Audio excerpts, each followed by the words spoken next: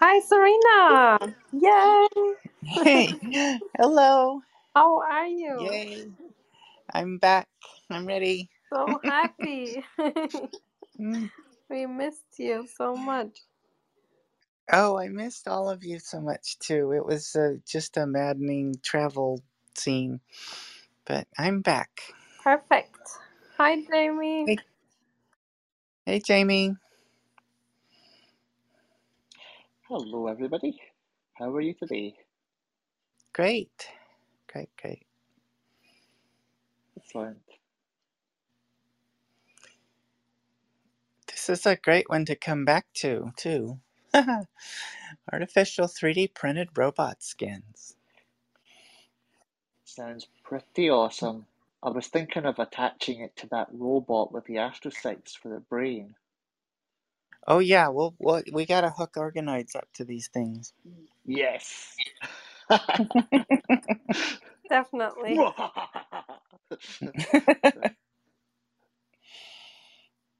I'm just going to pinch people. I'm just going to share the room and stuff. Just be right back.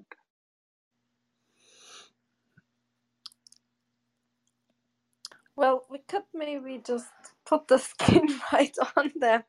Maybe that would be actually the first easiest to do input, no? I mean, skin is Well, pretty flat. yeah. Well, I'm wondering if we could like scale little fingers down to very small dimensions, Yeah. and yeah, have complex geometries, and then feed those into them too. Well, That we would be will so ask. cool. We'll definitely get those questions in. Oh yeah, and little actuators, and they have like 10, 20, 30 little tiny fingers. I don't Cool know why I stuff. thought of this. I don't know why I just thought of this, but could you imagine a toothbrush with tiny little fingers that cleans out your teeth really thoroughly? That would, I don't know why I just thought of something so weird. Oh, Although, yeah, that's the whole angle, like medical robots, nanobots, and stuff that have articulated senses like that. Go in and do things at a micro scale. would touch be a benefit to these things? If they're small nanobots and stuff, would they need to have touch, or would they just be able to be directed with either with a human or with camera detectors and stuff? Well, it'll Like, be really how would interesting to touch see what the substrates are and what the limitations are, or if there's like general principles for different materials. That'll be really cool. Because it mentioned like a biomimetic substance. Um, Biomimetic, is that like biological, but it can be shaped? Um, Could be. It just means inspired from biology. yeah, yeah, really interesting. It's the kind of, because I said in even the paper, but I was reading about how like AI is developing to the point of like animal behavior. We can program with animal behaviors and stuff like that in it. Um, and like giving it touch as well. I wonder if I could see like robot pets that we couldn't really tell weren't robot. Well, I imagine we need astrocytes in the loop to get there. Oh yes, yes, yes, yes, absolutely. And it actually would be really interesting, right? Because they might respond to like a tactile um, feedback from outside. What you mean with the organoids? Hi, Yeah, Sarah. yeah, because like a Mm-hmm. Well, yeah, at some point that's kind of the interesting question because they are it is human brain tissue. So we kind of know at in its full on natural state that's certainly what it does. yeah, But how much do you get for approaching that incrementally? It's going to be pretty fascinating. yeah. possibilities are kind of wild. Yeah.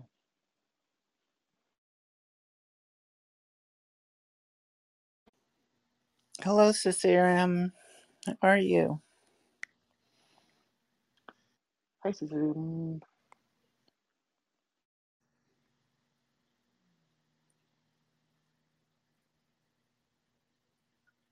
Hi everyone in the audience. We'll start in a few minutes. Will be really interesting to learn from Professor Nathan Lepore. He's at the University of Bristol, and he is a professor of robotics and AI there. Maybe in the meantime, I can rather share his lab website, pin that on the top for people who are interested in his work. There we go. And yeah, we will start soon. It will be really interesting. He is really, he did some really interesting breakthroughs, and will be great to learn from him. Thank you for coming.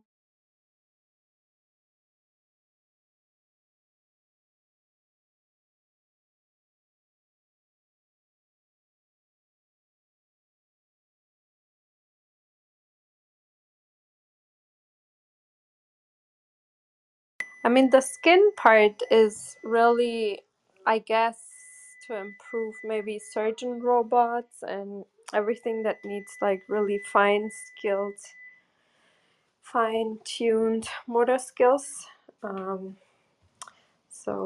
And then also for people that have disabilities, what I think is really interesting in that regard is, previous Miguel Nicolili's lab where he built exoskeleton for paralyzed people. And the really surprising outcome was not just that paralyzed people could, without invasive technology, gain control of over the exoskeletons by using like sensory input into the arms from like the surface, but then also regain some abilities to control muscle movements and stuff. Hi Nathan, there you are. How are you today? Thank you for coming. Hi, Nathan. Hi, Nathan. Welcome, Doctor. So the to unmute, it's all the way on the bottom right corner. There's a little microphone symbol. If you press on that, we can hear you.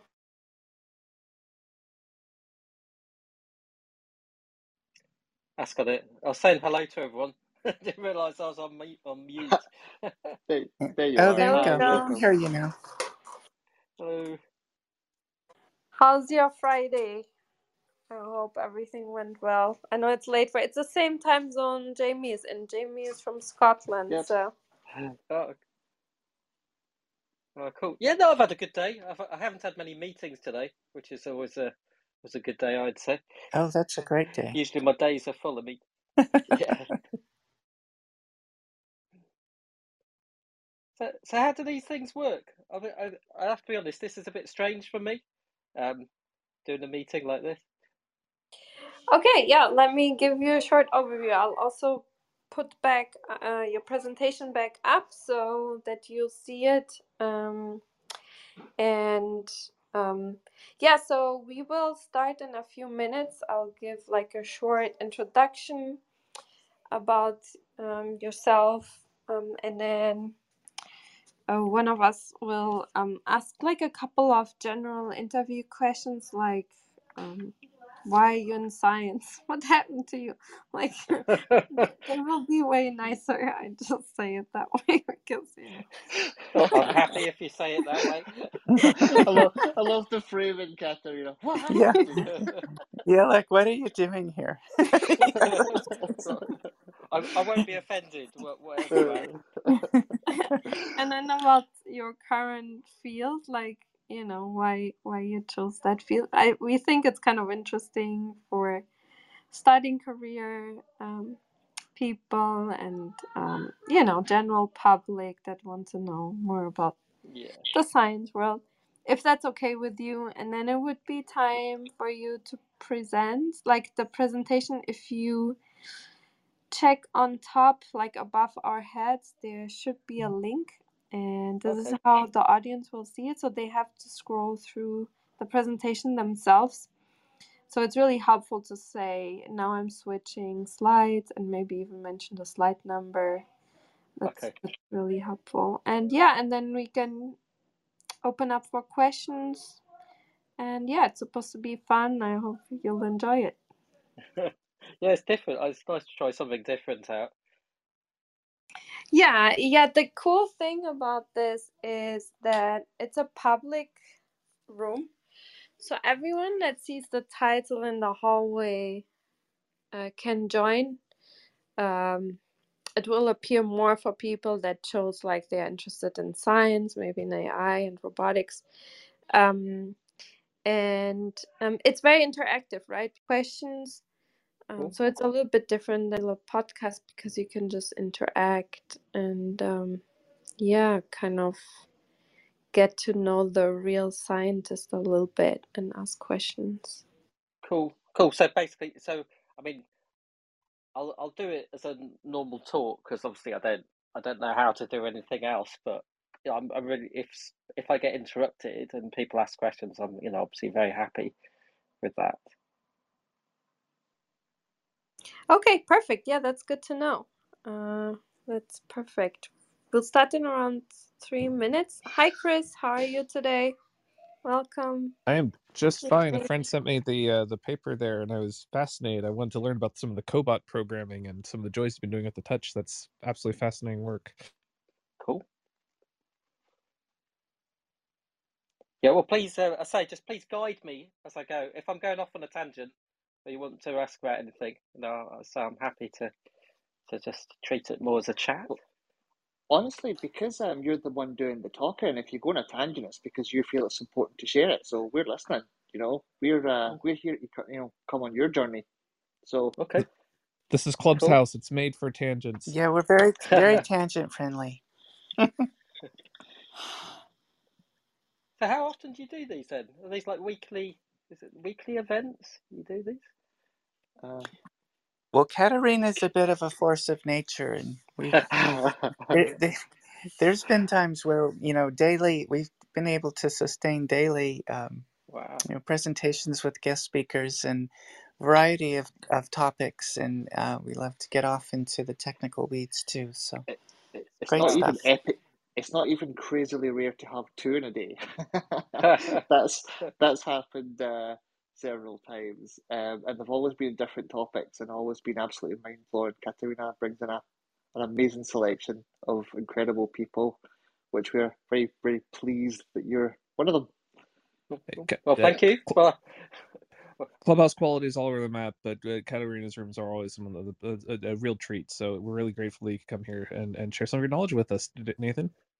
Cool. Well, thank you. Well, thank you. That's so nice. Oh, thank you first. Hi, how are you? First, did you know that we have gifts now and like we can share like thumbs up and stuff like that? I'll show you. I just noticed, yeah. First was sporting one, and I was like, oh, I didn't know Clubhouse could do that yet. And even gifts. So, well, I didn't know. That's so cool. I got teased giving an onboarding meeting. Can you see mine? How do you trigger them? You double tap and hold on your own picture. There's the Friday gift for not having meetings on a Friday. I feel like we went to like 20 years of training and then we have meetings all day. Yeah, I know exactly what you feel. It's weird, isn't it? As a scientist, you kind of think, you can't think beforehand. It's all like being in the lab or fiddling with technology, but in practice, it's sitting in meetings. and talking about regulations as they, if you use True them, research. especially in biology, like, we want to order a new type of virus. Okay, we need to get 100,000 regulations. Anyways. Absolutely, like fill in a million forms before you can get anywhere. And then, That's how science happens. and then lawyers. Yeah. If you ordered from another lab, they are lawyers, and anyways. I'm sure you probably just hear blah blah blah, no killer robots, blah blah blah. Why does everyone always insist on the no killer robots? I mean, don't they know we're trying to do science here? Party poopers. Well, and then in the next phrase, you hear talk about Skynet. So What the crazy part is there's labs where it's like, all right, guys, so guess what? So we told everyone else you're not allowed to do death robots. You're the death robot crew. You've got infinite funding. Do whatever you want. Just don't tell anyone, okay? then you Well, get it's seen labs as saying, "No, defense. we're the Skynet group. We're the Skynet group." It's seen as defense to do that research. You say because you're trying to anticipate what might happen to you, so you do the research to create the technology. It's kind of crazy, but I've heard of these kind of arguments being put forward. And Yeah, then you work backward and you go, what do you need to day say on it? jobby for me. But yeah, it's now AI is making great inroads, as you can imagine, in Yep, defense. It's sort of like the new battleground. And what's more important is they can dance absolutely. and it can draw pretty pictures. And then, so regardless of what kind of conflict we have in the future, we know there'll be great artwork for it. That's the important thing. So Skynet will be able to memorialize us and have great dance moves from it. Yeah, the artwork gets cleared Oh for no. publication. You're not talking about an AI version of Footloose or something, are you? Please no. Just no. I won't be talking about that today. Okay, I think we can start. We can officially start. We can now start at the fun part first. Just chatting. Okay. Welcome everyone to the Science Society, and a special welcome to Dr. Nathan Lepora. And before we start, let me give you a short overview. Dr. Nathan Lepora is a professor of robotics and AI at the University of Bristol, and he received an AI Lever Home Leadership Award, and he did his at Cambridge University, and his PhD in theoretical physics in 1999. And later on, he was a lecturer in robotics in the Department of Engineering Math at the University of Bristol, and a reader in robotics, and then from starting 2019, a professor in robotics and AI. And Dr. Nathan Lepore is an academic that has a lot of cross-disciplinary interests in robotics and neuroscience. And his main focus in his research is on robots that have to create robots that have a human-like sense of touch and manual intelligence. And it's currently, he says, an exciting area to be in with a lot of progress. We are very honored to have you here. And before you start with your presentation, maybe Cecilia, him, and Jamie would like to ask you a couple of questions before we go into your talk. Thank you. Okay, brilliant. Oh well, thanks for the nice introduction, and thanks everybody who's here having a listen as well. Excellent. I can kick us off then. So first of all, welcome to Science Society officially. It's great to have you here. Now I'll start off with the first question. What point in your life did you actually find yourself being fascinated by science? And is there any special story to that you can recall that you can share with us? Thank you. That's an interesting and difficult question. So I guess the question is why am I now a scientist?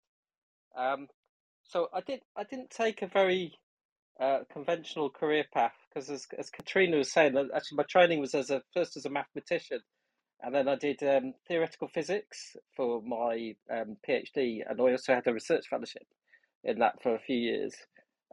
Whereas, and then basically I had a gap from academia for several years where I worked as a writer, and then I came back and I was looking at what would be so there at that time. I guess was when I reflected about what I would like to do with my life, and kind of decided that being a scientist was what really motivated me and interested me.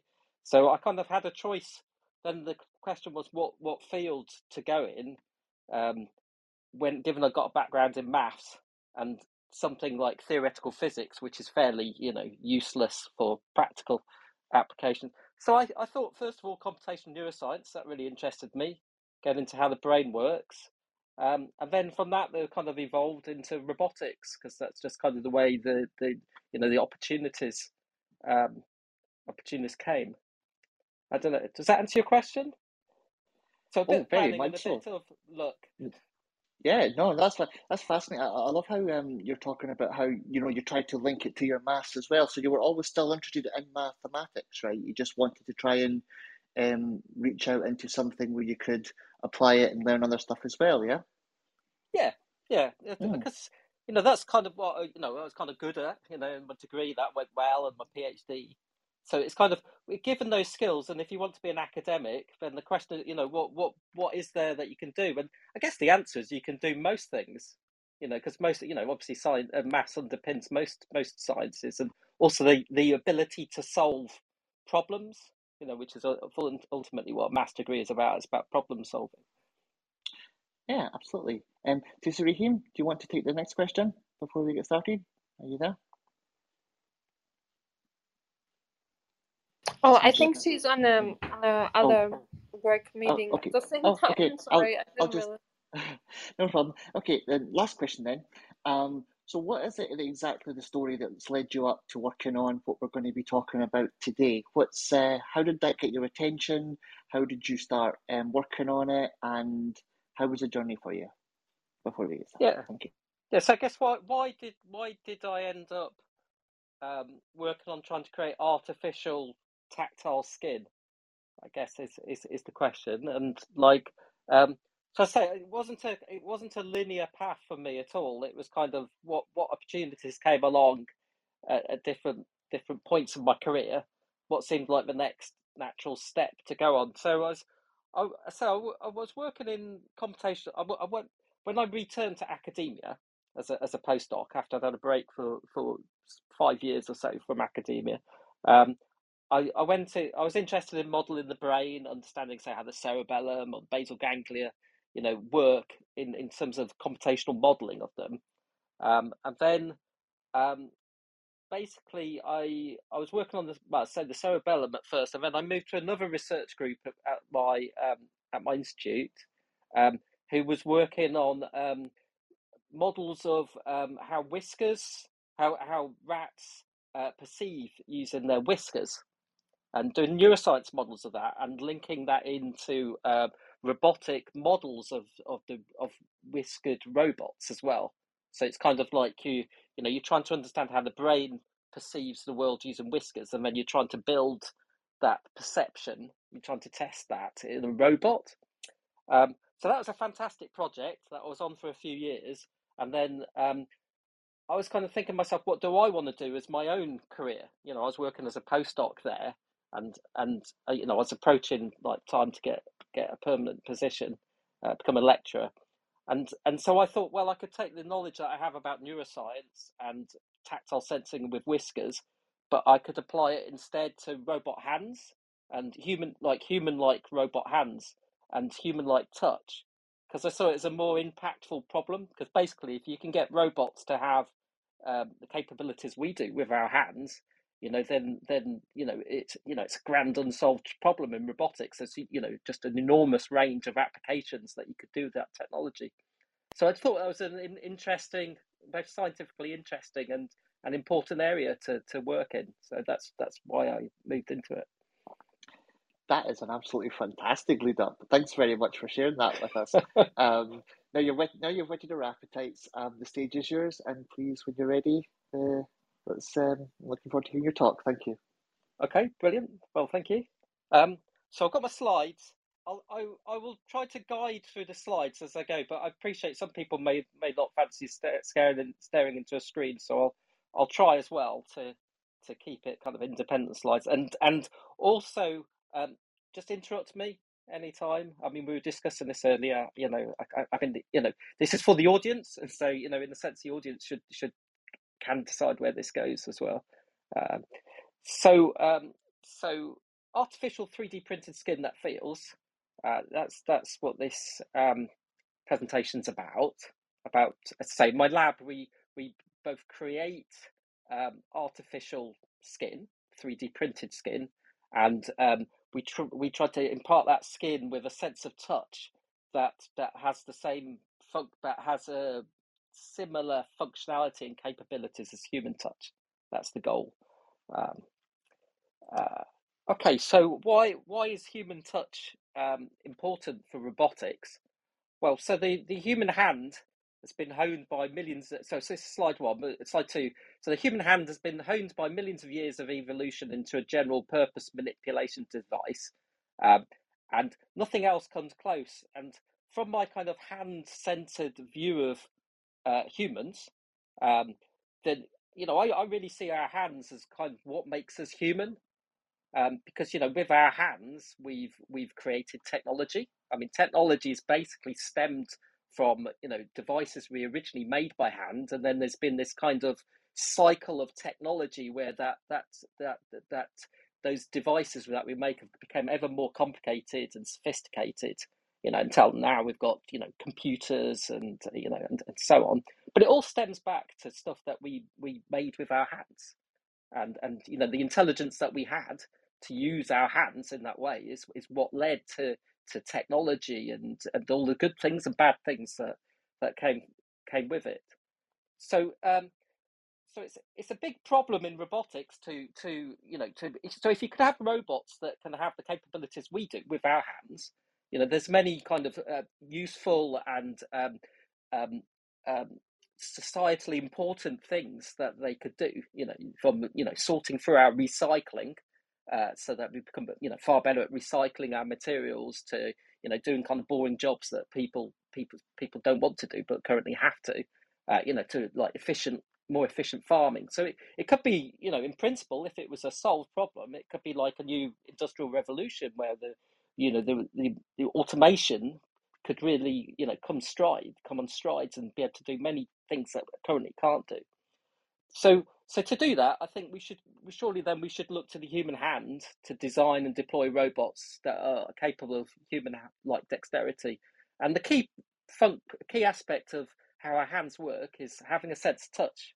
Our hands are useless without a sense of touch, and our sense of touch is exquisitely detailed. You can almost think of it as like an eye in each of our fingertips in terms of its sophistication of our sense of touch. So that's why if you want to have robot hands that have the capabilities of human hands, those hands will need to have a sense of touch that is as good as the human sense of touch.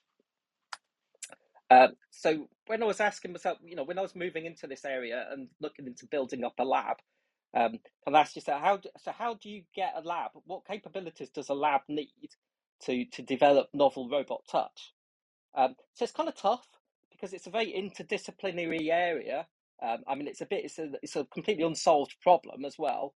And if you want to do it in a way that draws on biomimetics and biology, as I do as well, it means you have to be extremely interdisciplinary. You can't just view it as an engineering challenge, but you have to kind of view it as a kind of but you want to take biological knowledge and expertise as well. So you kind of combine soft robotics, AI for the intelligence, neurophysiology for how touch works. You have to build these things yourself as well because you can't buy them off the shelf.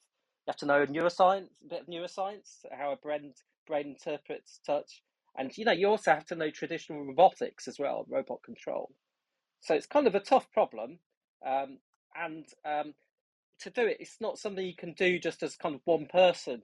It's meant, or even with a small group of people, because all the skills are so varied. So you need a very diverse group of people, and a medium-sized lab, which are gradually built up over several years. And so this is slide 4 is a picture of my lab, 2020.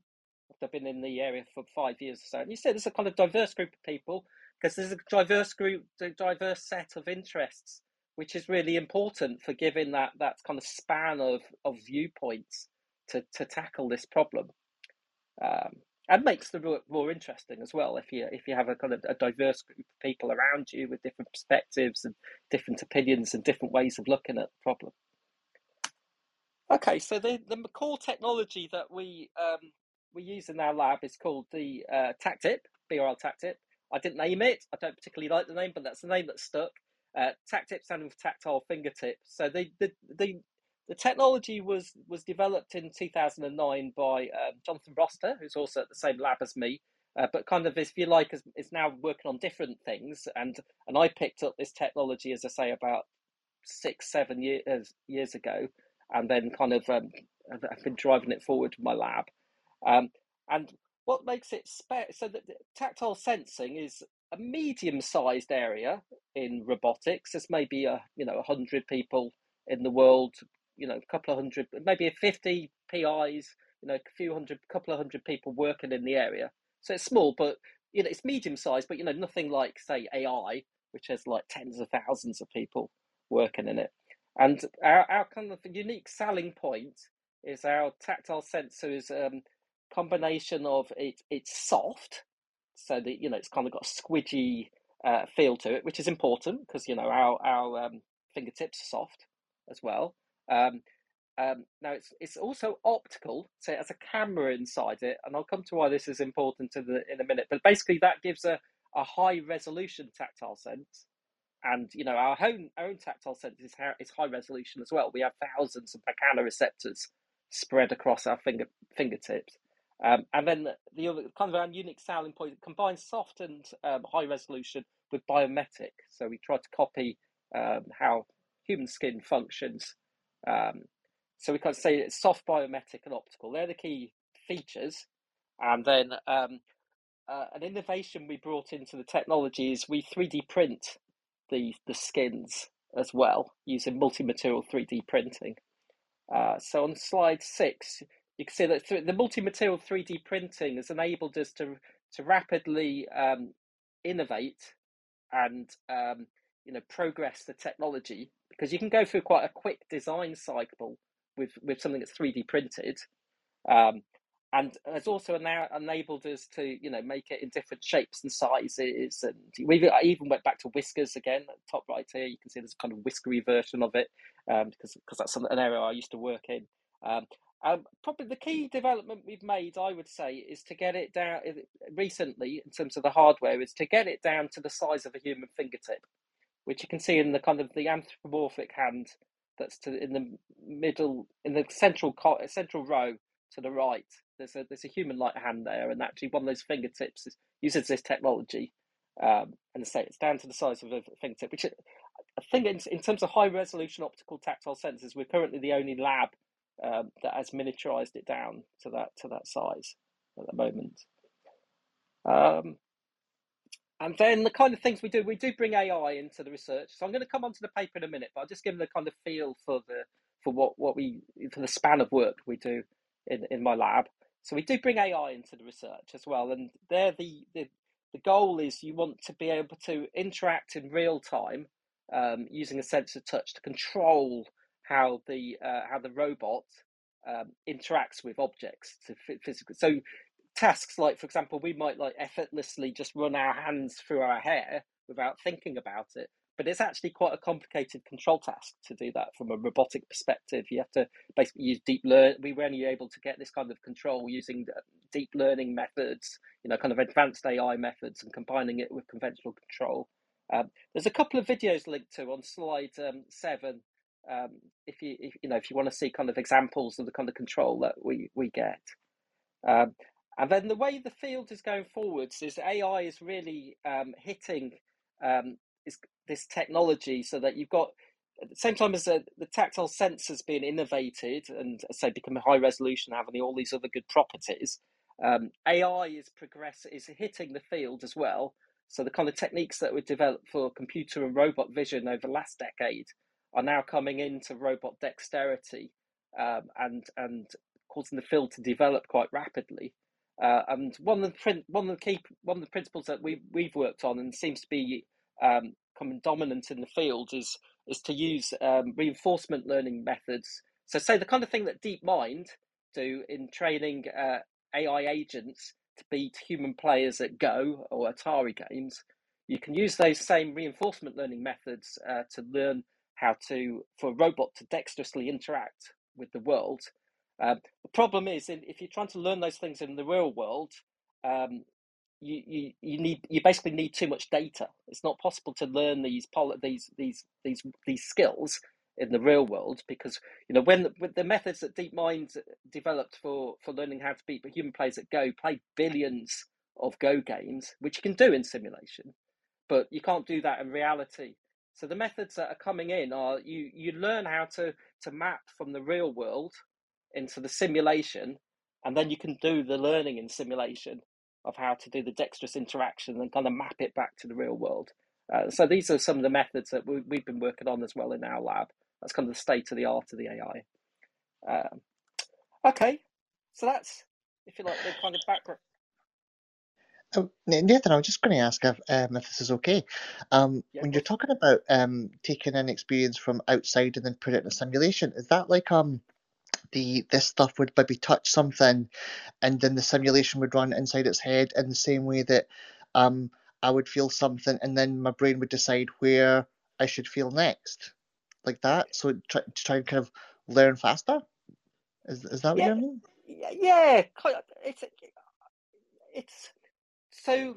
Suppose you want to learn a skill. You want to learn how to, I don't know, pour a jug of water into a cup or something. Or imagine a baby's learning how to handle objects, stack blocks. So if you to use the kind of methods that say DeepMind use, the kind of these revolutionary methods of reinforcement learning, I say you'd need to do that millions of times for the learning to converge, which is just not practical in the real world with robots. So what you do instead is you have real tactile data that you measure from your fingertip, from the artificial fingertip, and then you have a simulated tactile sensor, in the simulated world, and then what you can do is try to collect that same data in the simulation. So you've got a pair of collected data in reality and collected data in the simulation, and then that gives a map from kind of reality into simulation and simulation to reality, but just on pairing up the tactile data.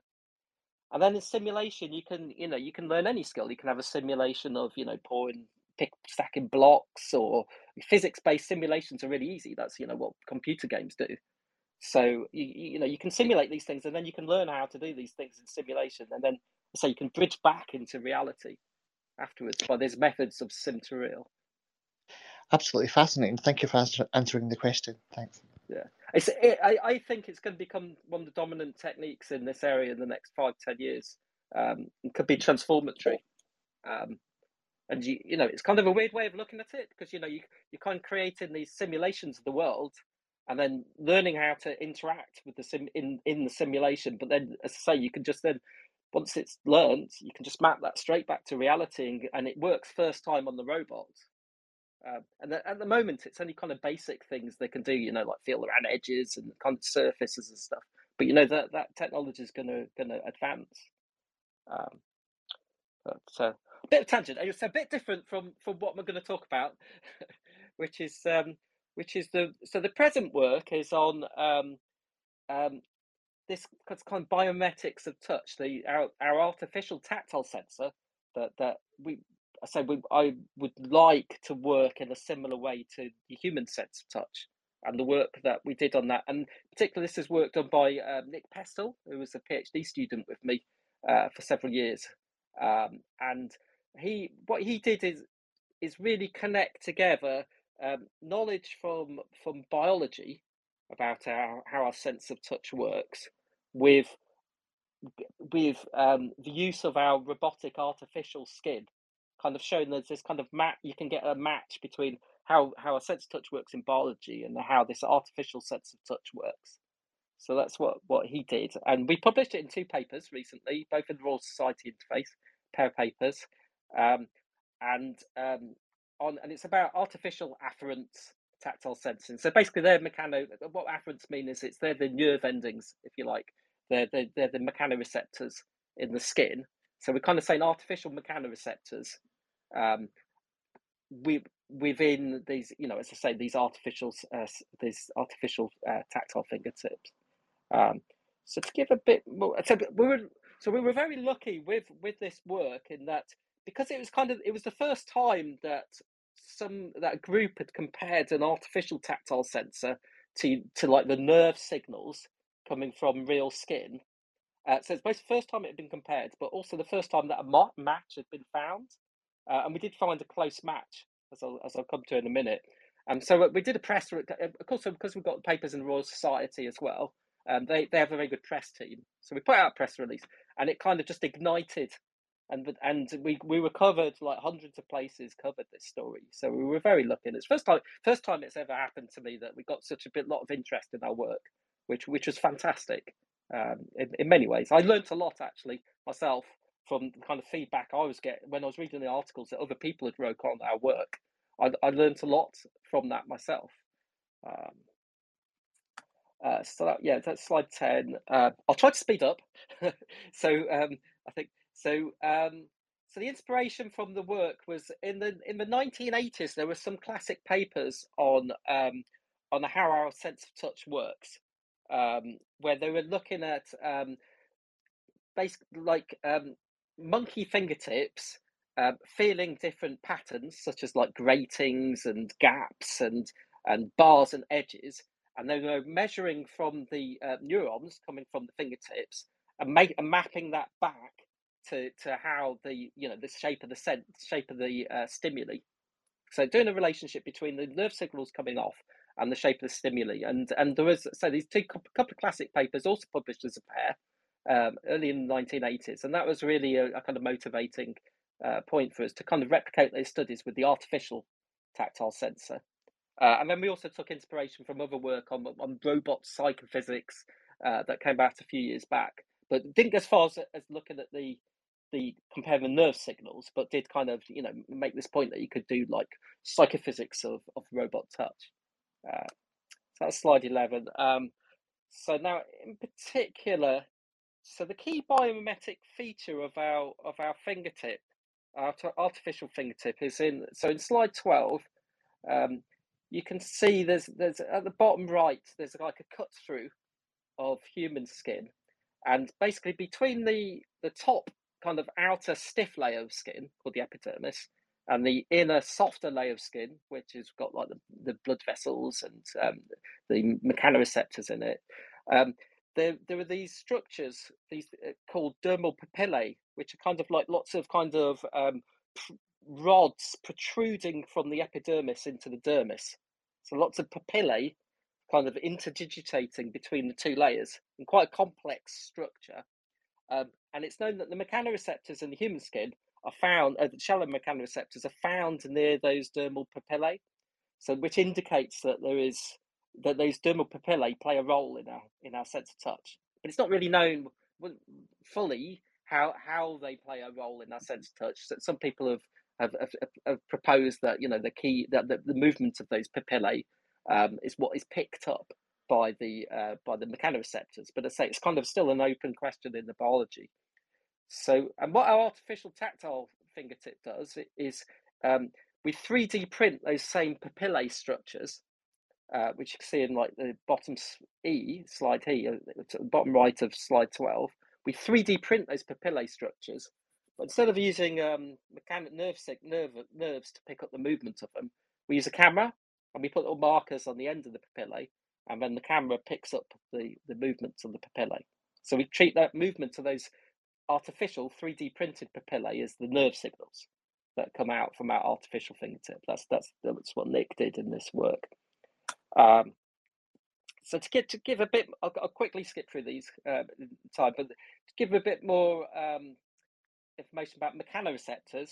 So mechanoreceptors are the sensors in skin that respond to mechanical stimulation, i.e. movement. There's basically 4 types in human skin. There's what's known as shallow mechanoreceptors, of which there's 2 types. One feels sustained contact, so like constant pressure, so they're called slowly adapting. And then there's a second population which feels changes in contact, transient contact, which are called rapidly adapting. And then there's also 2 types of deep mechanoreceptors that are found much deeper down. So they're not near the papillae, but they're deep under the skin, and they kind of feel vibration and stretch. So that's kind of the biology of human skin. And then they've got various features like the shallow mechanoreceptors of small, high resolution. They're kind of like there's a high resolution sense of touch. They have small receptive fields, and they're quite dense. Whereas the deeper ones that feel vibration are kind of a low resolution, the more sparsely populated. So that's slide 14. Slide 15 just shows some examples of firing responses coming off them. So that these slowly adapting mechanoreceptors which feel constant pressure.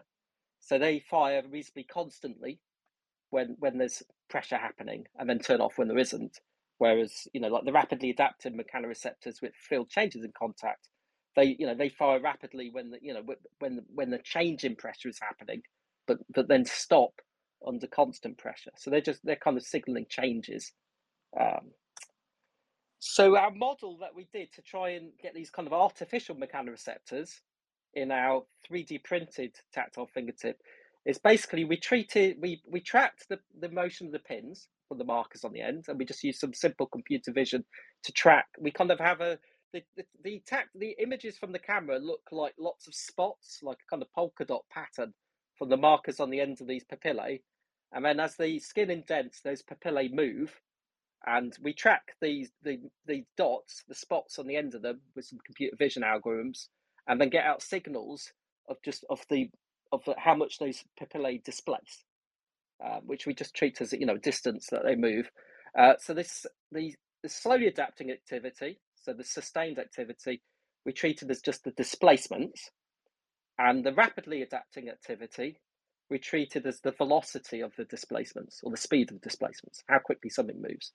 Because if you put a constant pressure on the sensor, the tips will move and then stay still. And well, that's kind of like the sustained activity. There's a constant displacement happening. Whereas as they move, that gives a transient signal, which is kind of like the rapidly adapting activity. So that was our model. And then basically we reconstructed the data, if you like, these kind of artificial SA, slowly adapting and rapidly adapting mechanoreceptor activity, as if they were neurons. And then we measured it under, I say, the same experiments as they did back in the early 1980s. So one is a constant press onto a plate and then releasing it. And so slide 17, you see the artificial mechanoreceptor activity here. So this is for the artificial one, but if you look at plots of what it looks like from humans, from real skin, measuring the nerve signals, the rate of firing, they actually look very similar to these. So this looks very reminiscent of real recorded data from real skin. So that's a response to pressure. Now the key response, kind of the smoking gun, was this experiment 1B, which is using grating stimuli, which are kind of like so slide 18, and so these are kind of stimuli which are made from like ridges and then gaps between those. So these are gratings, and these are aperiodic gratings, so they're varying the distance between the ridges, and then what they did in the early 1980s is that they looked at how strong the neural activity was coming off the fingertip as the monkey tapped its fingertip systematically across these gratings, so that it was feeling like narrow gaps and then moving into wider gaps or wider ridges. And so we repeated that same experiment with our artificial finger, and then plotted the artificial mechanoreceptor activity as a comparison against those recordings from the monkey, from the real mechanoreceptor activity from the 80s. And we found something that basically looked very similar for both the slowly adapting and rapidly adapting. You look at the plots, as I'm shown in the 80, and it kind of looks reminiscent, except the key difference is, so maybe like say the A at the bottom is probably the closest match, so stimuli 7, where you can see the peaks and troughs are happening together with the blue and green curves. But the biggest difference is the real skin is more sensitive. So that's why you're seeing kind of, you can see that the real skin can kind of feel narrow gaps, but our artificial skin wasn't able to feel that. But it's basically because it's just not as sensitive as the real skin. But when it can feel it, it kind of acts in a similar way. And then we did a second experiment. What I'm going to do now in a minute is I'm going to skip over about 5 or 10 slides and not discuss the second paper in the interest of time. But so this is the last kind of experiment I'll describe. And then the other experiment was so a kind of a classic test of tactile acuity in humans and animals. Well, this is actually a human experiment in this case. Is to you look at periodic gratings. This is on slide 19. So this is like a set of ridges with like distances between the ridges, and you can have really broad ridges like corduroy, which is obviously really easy to feel, and going down to really really narrow ridges, which is less easy to tell that there's a ridge, that there's a grating pattern there. And then in the experiment, what they did is they randomly gave them at 90-degree orientations to each other and asked the participant to say which orientation the grating was, and then the number of times they get it correct. So on the thick gratings, they get it correct almost all the time. They can tell whether it's a 90-degree, whether it's at 45 degrees or minus 45 degrees, the grating pattern. They can get that. People can get that right all the time. But if you go down to like a 1 millimeter spacing, then people make lots of mistakes, and you get what's known as a psychophysical curve for that, which I've shown on slide 20.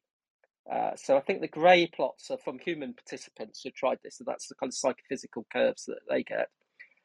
So we tried this same experiment and with our artificial fingertip, and we built some kind of deep neural network ways of doing perception of the data, but tried to match it back to the psychophysics, to how humans make judgments. So we used some kind of classic work on decision theory and how perceptual judgments are made on stimuli.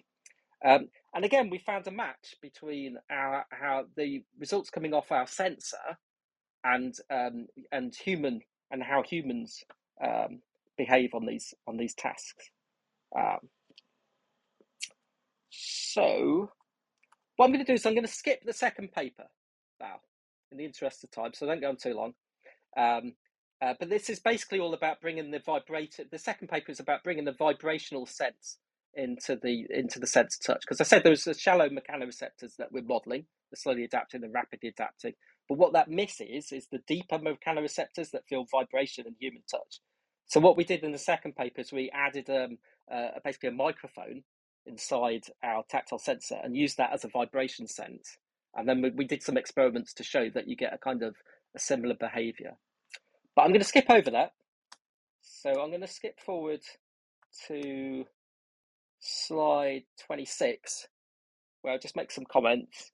So I say, to summarise, so paper 1, we showed there's this match between SA1 and SA and RA mechanoreceptor activity in artificial and our artificial tactile fingertip and real skin.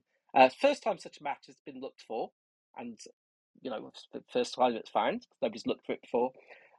Here's evidence that these dermal papillae really are involved in the sensing, because that was the key mechanical structure of our artificial skin that we copied from the real skin, that this whole exercise does not work for, and so that gives us confidence that we're kind of going along the right track with this technology. And then I say the second paper is about the vibration sense, which is also important in human touch and also fits with our technology. But there's a load of open questions, such as what fingerprints are for, differences between human touch and biometric skin. And also, as I said, the skin, we found one of the differences between our 3D printed skin and the real skin was that it wasn't as sensitive. So that gives a question, how then do you make it more sensitive?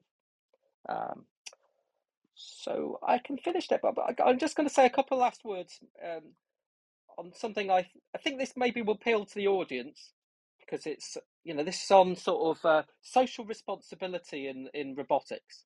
Or maybe, so I've got a few more slides on social responsibility in robotics, which I can go into, or I could just take questions now instead. So I don't know, what would be better? Oh yeah, please go ahead, I think, and then we go to the question. Thank you. Okay, so social responsibility in robotics. So I take open research. I think open research is very important for many reasons, from repeatability of what other people do to just enabling other people to benefit and to develop research that other labs have done. And so I opened up the software that we used and the data. But so in many areas, like say AI, it's easier to do open research because you can just make your code available and you make your data available, and somebody else can download that code and download that data, and they're ready to go. And in neuroscience as well, open research is very important too. And so there, people make the data sets available for other labs to do. Usually, all the equipment they use is off the shelf. So it's relative in those cases. In some sense, the experiments are repeatable by other labs. Although I know that can be difficult as well. So the issue in robotics is that, as well as needing the difference from AI, as well as needing the code and the data, you also need the robots, and robots can be very expensive and dangerous. For example, if you use an industrial robot arms, as we did in this research, they're £20,000 each, have to be installed by highly trained technicians. They have to be screened off because if they hit somebody, it could really hurt people. So that gives a kind of and also a lot of the technology, such as the tactile sensing technology, is not easily available to buy. So that gives an accessibility issue where other labs have difficulty getting that hardware to repeat the work and to develop it. And also, I think because this area of robot dexterity is obviously of a high economic importance as well, that could cause the field to go towards basically private research labs with lots of money are the ones making the advances in this area, because they can have critical mass and the resources to do it, which I think is a danger. It's supposed like Amazon was to own all robot dexterity technology. Is that a future we would necessarily want? So democratizing robot touch, I see, is important for the field. And I mean, here's a few slides. Maybe I won't go through it in detail, but just basically, this is all about trying to make our tactile sensor technology, because it's 3D printed, as easy to make and develop for other labs as possible. That's what this is about. So it's combining the benefits of 3D printing so that other labs can easily make the technology, and combining that with open release of code and open release of the data, and just trying to be as open as possible and trying to make the research as accessible to other labs as possible. So there's a few slides here. So there's some Digitac, which is an open source tactile sensor that we've developed recently, using low cost robot arms to do the research on. So all our recent papers, we've been using low cost arms, which cost about £1,000 or £2,000 when we can, and they're safe as well because they're quite small. But this is an area which is really rapidly advancing as well, and that there's new technology coming out, which is rivaling these more expensive industrial robotics arms in their capabilities. Slide 31, let's say we've done some work on the Sinteril that I was mentioning earlier, using these kind of low-cost platforms on these low-cost robotic arms with these open sensors, again, to kind of democratize this technology. And then also, slide 32, another thing, a development we've done in my lab is we've built, there's an anthropomorphic robot hand that's very well known in the field called the soft hand, that mainly at the moment you can buy as a commercial hand, but we've developed a low-cost 3D printed version of it. Also working with the people who developed the hand originally as well. So that's another way of democratizing the field, so that, you know, for a few £100 you can build a state-of-the-art robot hand. So last slide, 33. So for accessible robot dexterity, I see it all about open data, open hardware, open software, and an open attitude as well, I think is the most important. Okay, well, thank you for listening. Hope I didn't drone on too long there. Really like that's pretty funny. Where did you get that slide from? That was amazing. I would love Katerina. for when That's so amazing, Katerina. Oh, that's great. Yeah. Thank you so much for sharing your work, Nathan, with us. I'm pretty sure a lot of us on stage and also some of our newcomers have a lot of questions. So let's see, Katerina, do you have any questions? Serena, Jamie, we'll start with you. Well, sure. So I'll start off. Fascinating talk and a very fascinating area, and it's so great to see. I certainly applaud your open attitude about in developing it, because so much of the good stuff is, you know, secret sauce to secret places. I'm curious, first about the scalability. You've got the 3D printed technologies, and it's certainly fascinating to look at the human hand and, you know, what types of the myriad of applications that we could do. But in terms of the things that we couldn't do because of scale, so have you looked at how small or how large you could scale up that tactile sense for, you know, different applications at different length scales? Well, that's an interesting question.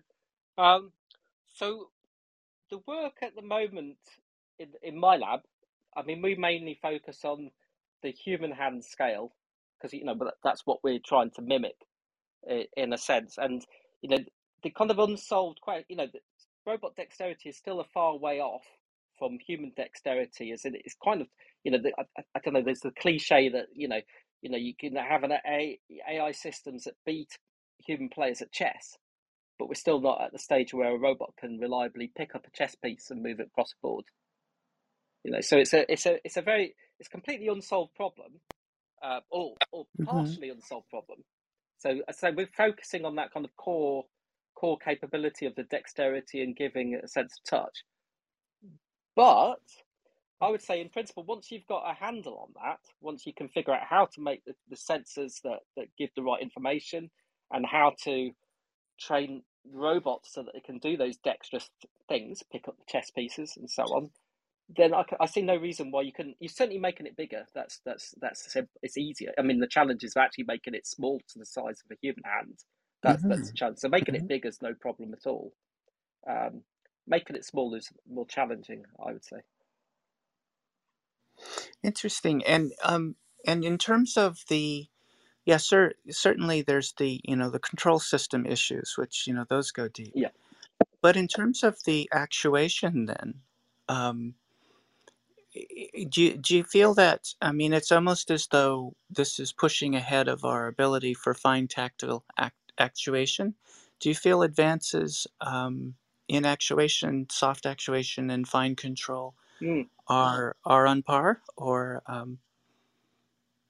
any comments about, you know, that?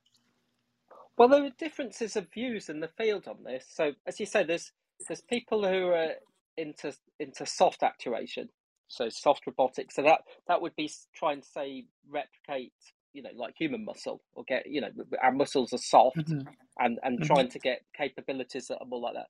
So that is a completely that's a challenging problem that's still unsolved. But I would say, in terms of, you know, having a tendon-driven hand, or using, you know, robot arms with motors in, motors are extremely reliable technology. You can make them very small, very powerful. I would say it's there already. And in fact, industrial robot arms are more accurate than human control. As in, you can get like micron level accuracy with those systems, or tens of microns at least. So I would say the actuation, it depends which view you take, but if you want to kind of classic robot control perspective, and then the actuation is there. But what's not known is the algorithms to then control those robots in a kind of Right, interactive way with the real world. right. And so, yeah, just as a final question for me, in terms of the whole sensory control actuation loops, Yeah. it'd be interesting to hear your comments on where we are in the field for perceiving and then planning. These more complex techniques. Absolutely, yeah. So that's the unsolved problem. Yeah, the sensory motor loop. Yeah, it's not known how to do that in robotics, apart from on very basic tasks. So the work we've done, because it's not even known how to do it without planning. So the work we've done has been on, control, say, without planning, where it's just reactive control that, you might be trying to feel over a complex shape and keep the fingertip, feeling it delicately and staying kind of normal, perpendicular to the surface as it moves, as it slides over a surface, or, pushing an object around, so keeping in contact with it, or maybe molding an object, or deforming it, squeezing it. So those kind of non-planning based tasks, I say, are getting, well, we can do that now using deep learning, and so they are getting solved. Bringing planning into that as well. I mean, because it's not even known how to do the reactive tasks fully, there's not so much done on the planning, apart from in robot vision. So a lot of robot manipulation and robot dexterity work, the vast majority, actually uses vision, not touch. So touch is very much a minority field. And in vision, then planning is really important, and a lot is known there. That people know how to guide arms in a way that they can plan to like move around obstacles, and so on. Thank you. Thanks. Fascinating.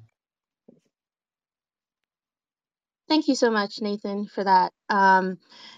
Jamie, you have any questions?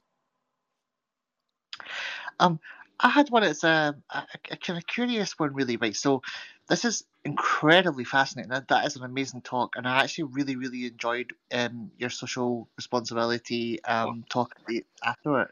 Thank you. Thanks. Yeah, that seems really, really important in something like this. What I was wondering is, at the moment, are you more just kind of seeing if it can be done, or do you have any like applications for this? So I'm thinking of how and when tactile stuff for these machines might be kind of useful, right? And I'm thinking there could be applications, but ones that people would maybe not like welcome. I was thinking of stuff like True. a hand that gives massages and stuff like that. But yeah, have you got any thoughts on that? Well, I tend to have more of a focus on the industrial side of things. So I mean, the big research institution, Google, Amazon, Dyson, these will all have large labs working on robot dexterity, where to a large extent we don't actually know what they're doing, but they're doing it because there are concrete applications of the technology. So for like say Dyson, they're quite open that they're working on these technologies because they want to have domestic robots, so an extension of vacuum cleaners, but instead something that can pick up, stuff around your house, tidy your house, or load your dishwasher, so on. So they see these as big areas. Amazon is interested in it because it could transform the logistics industry. At the moment, a lot of packing in supermarket warehouses and say Amazon is actually done by people, because robots don't have the skill to be able to put things reliably into boxes and bags. So that they for sure have got programs where they're trying to automate that, so they could have all completely automated warehouses or supermarkets, getting goods to your door. So and these are big economically important problems to solve. So I guess in relation to the open access of the technology is, so my feeling, so I feel that the technology could have a lot more broader benefits that might not necessarily have so obvious an economic impact at first, but still are nevertheless important to do. So I think recycling is an important one. Just being able to with recycling is basically down to sorting out different materials from each other, so that you're able to recycle cardboard or extract valuable materials from it. At the moment, it's all done by hand. A lot of it by people, and then they find out that a lot of it's actually just burnt. Whereas if you could have robots that are able to do that, that could really transform recycling, really make a difference, I think. And then there's other applications, assistive robotics and helping people. But I think some of these ones that don't have big economic benefits but are still societally important can only really happen if the technology is accessible, so that people can, get something that works maybe as a trial and then develop it themselves into a viable technology for assistive living or for recycling. And so that's why I really think this kind of low cost, democratized open way of doing the research is important, because it enables other people to then take that technology and develop it into something that's of benefit, when there might not necessarily be a clear economic case for it, to start with. Oh, absolutely. I'm totally with you there. That's actually fascinating. Yeah, there really is quite a lot of possibility. It's such a strange thing, eh? Like, I mean, it's something that everybody would pursue to see about given like touch, skin, and everything. It's one of those things. It's like, how can we use touch? You don't think of touch, right? Sight makes sense, sound makes sense, and you have to kind of go, what would you use touch for? Thank you for asking my question. Answering my questions. Thanks. Yeah, but the answer is anything we use our hands for. Robot hands could be able to do that as well if they have a proper sense of touch. Yeah, thank you so much for answering that. And Jamie, thanks for that question. We have some people on stage, so I'm going to go to Ali. Oh, cool. Hey, Katrina, thanks a lot for the opportunity. And thanks, Nathan, for your Thank great you. talk. It's really amazing. Thank you. I have a couple of questions. I remember one of our colleagues at MIT in the Department of Computer Science. They developed a soft hand from, as I remember, silicon rubber, which Yeah. could, in their system or in their developed hand fingers had sensors which could detect the shape and size of the objects, and also it could detect the material. I'm not sure about how it was able to detect the material. And just I would like to know, for example, in your developed system, how this kind of selecting objects or interacting with objects, picking them up, work. Or also it can detect materials or not, or if yes, how it works.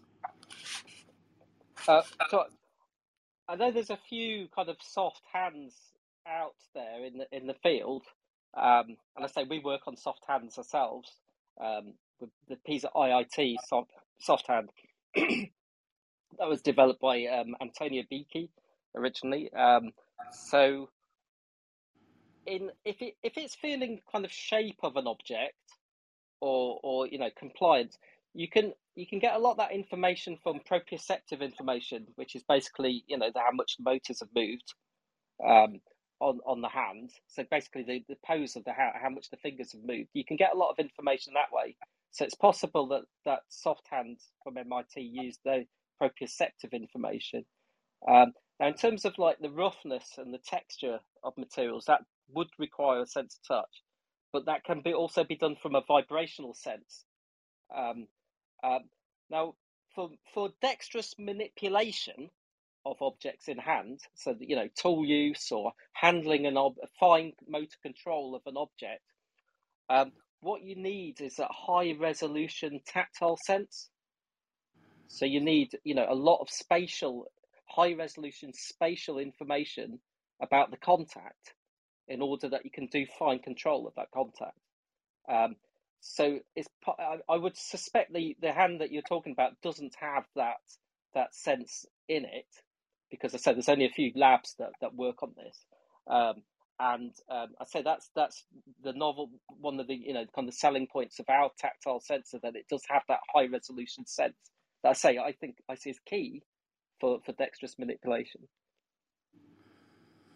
Okay, awesome. And you talked also about contact. So between the the different parts of the finger, we have we have contact, and sorry, and in those areas, or in the contacting areas, we have friction, and it may result in adhesion. So have you also considered this kind of failure? Absolutely. Yeah. Okay. Now, this is a good technical question. Yes. So one of the, so evolutionary speaking, in terms of our human hands, the human sense touch, one of the key capabilities we have is feeling frictional information and also detecting slippage. So if you like, a function of our hand is when we're holding objects, we don't want to drop them as well. And you can see why that's important, evolutionary, because imagine like monkeys in trees or something picking apples, you don't want to drop the apple. So having this kind of capability to detect when an object is about to is about to slip, when you're about to lose your grip, or an object is about to slip, which basically comes down to frictional properties, is really key. So it just turns out that one of the rapidly adapting sensors, the mechanoreceptors I was talking about earlier, turns out that those are key for detecting slip, and that our sensor, just the mechanism of it amplifies slip detection. So we have a number of papers on this, where actually it just turned out although the sensor was designed originally for things like edge detection, when we tried it on slip detection and kind of feeling friction tasks, it worked really effectively at that. And we think that's basically down to we were copying how human skin works, and human skin is very effective at feeling slip. Okay, great. And I have two more questions. One gets back to the structure, and the other one gets back to the properties. Yeah.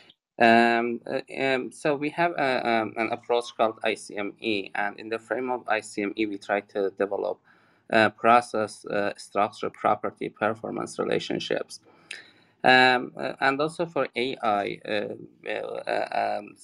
I'm talking from the engineer, material science physics side, not from robotics side. So we try to control. We can develop, even if we go to the data-driven based models, or AI models. What you also developed, we can have, for example, we can develop our models where the input comes from process, and the quantity of stress, quantity of interest comes from the property. Or we can develop a multi-scale model, multi-scale. I'm not sure if it's a good or correct word here or not, or a multiple scale model, like creating a relationship between process, structure, property. And from there, we can see how we can control the, for example, our 3D printing parameters, to be able to control, for example, the structure. As you mentioned, it should be very high. We should have a very high resolution, in the structure, and also from the other side, the property of interest. So in your work, also, have you developed such a relationship between these three steps, or only you consider process property or structure property? I'm very curious to know how it worked.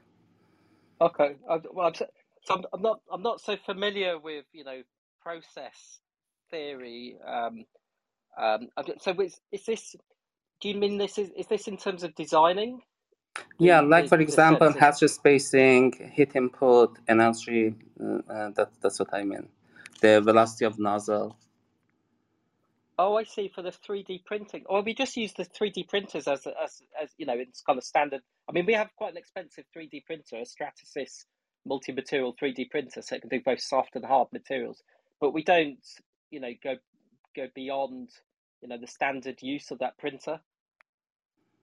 Okay, I see. If that answers your question. I mean, we don't have the expertise to do that, or actually we don't need to do it as well, because we're with the printers we have, they produce the accuracy and the kind of prints that we want.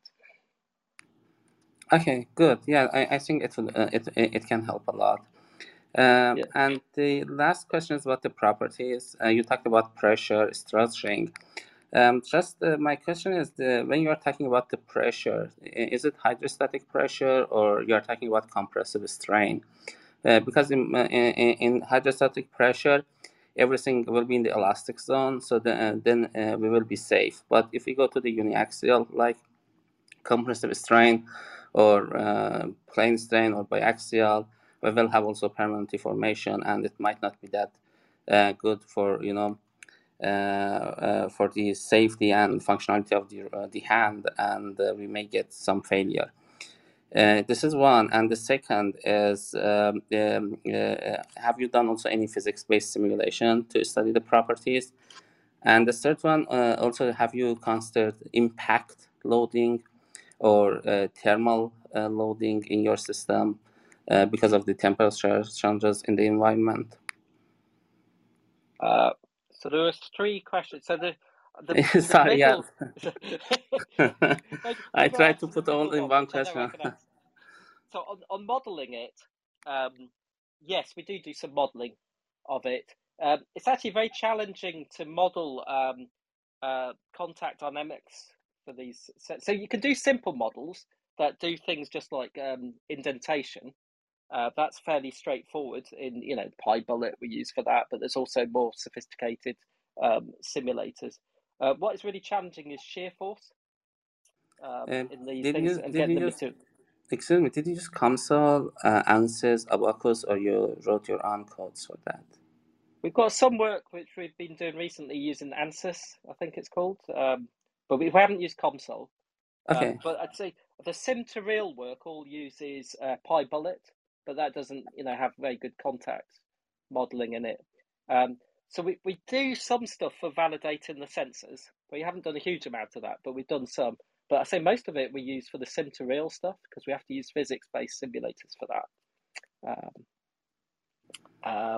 And then your other questions were, sorry, about the impact deformation and also about temperature effect.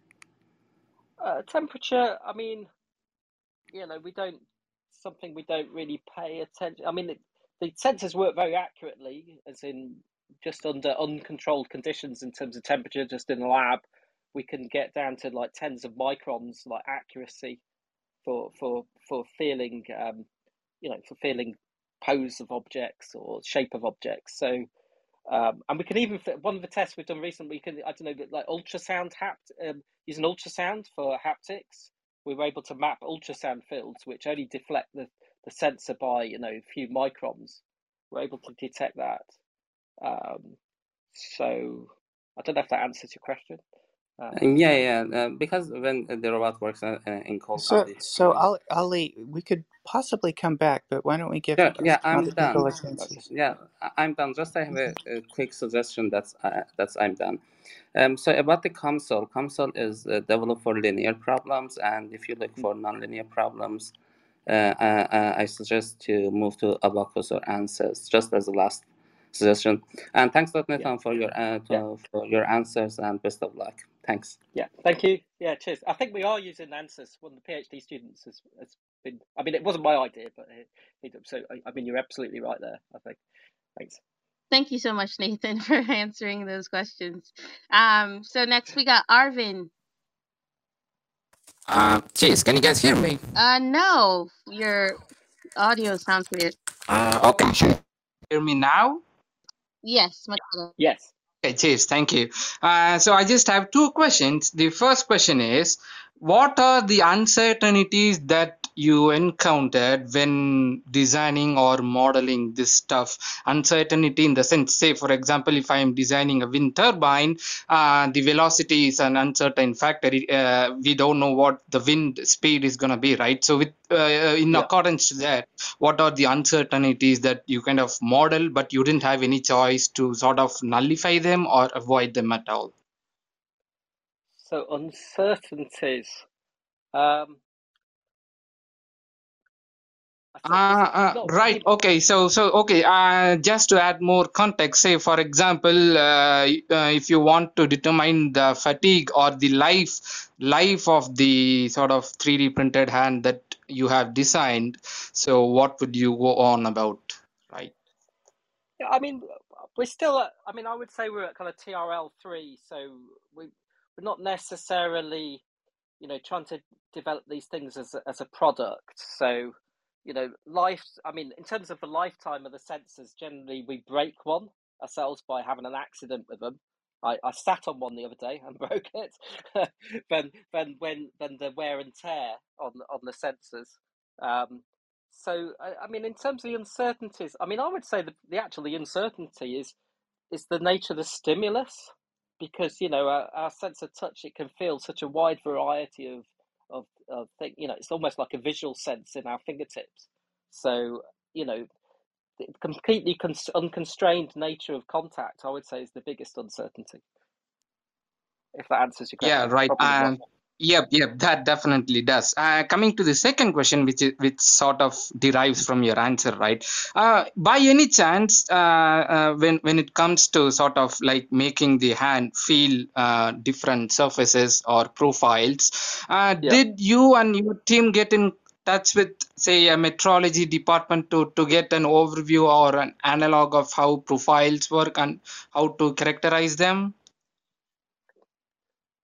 Yeah, so this as you're absolutely right that this area is very close to metrology, so that's measuring things. So we have looked at that, and we have been in contact with companies that do metrology.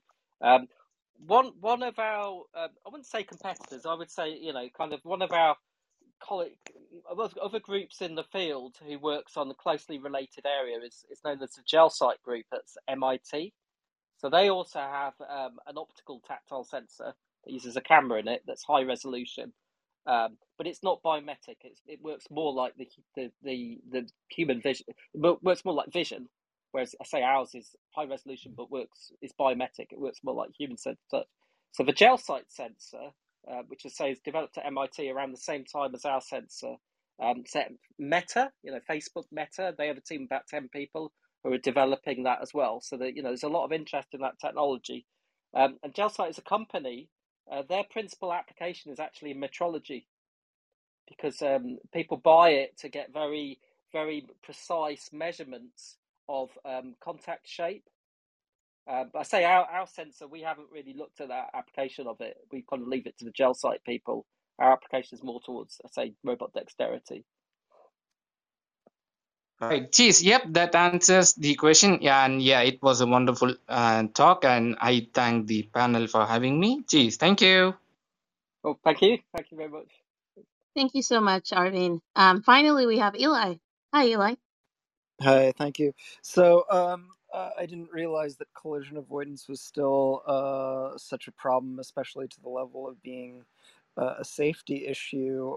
I'd kind of like to suggest a different biomimetic approach, putting piezo electric sensor whiskers along things, because it works pretty well for cats. And similarly, as a person with body hair, I have noticed that like when I'm doing like close order manipulation work, just the feedback from like hair on the back of my fingers or the back of my hand can help, like, know where I am when I can't see what I'm doing. So just a couple of suggestions there. Well, I agree with you entirely. I mean, I say my background was I used to work on biometric whiskers.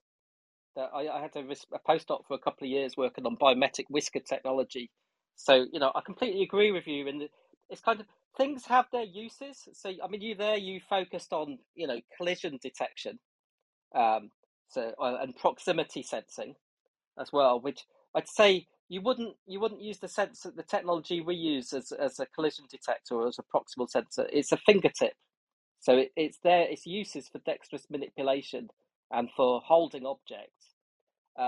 If you want a proximity sensor or a collision detector, you either go for a tactile skin, which is a different technology, where as you say, like you can have piezo resistive skins.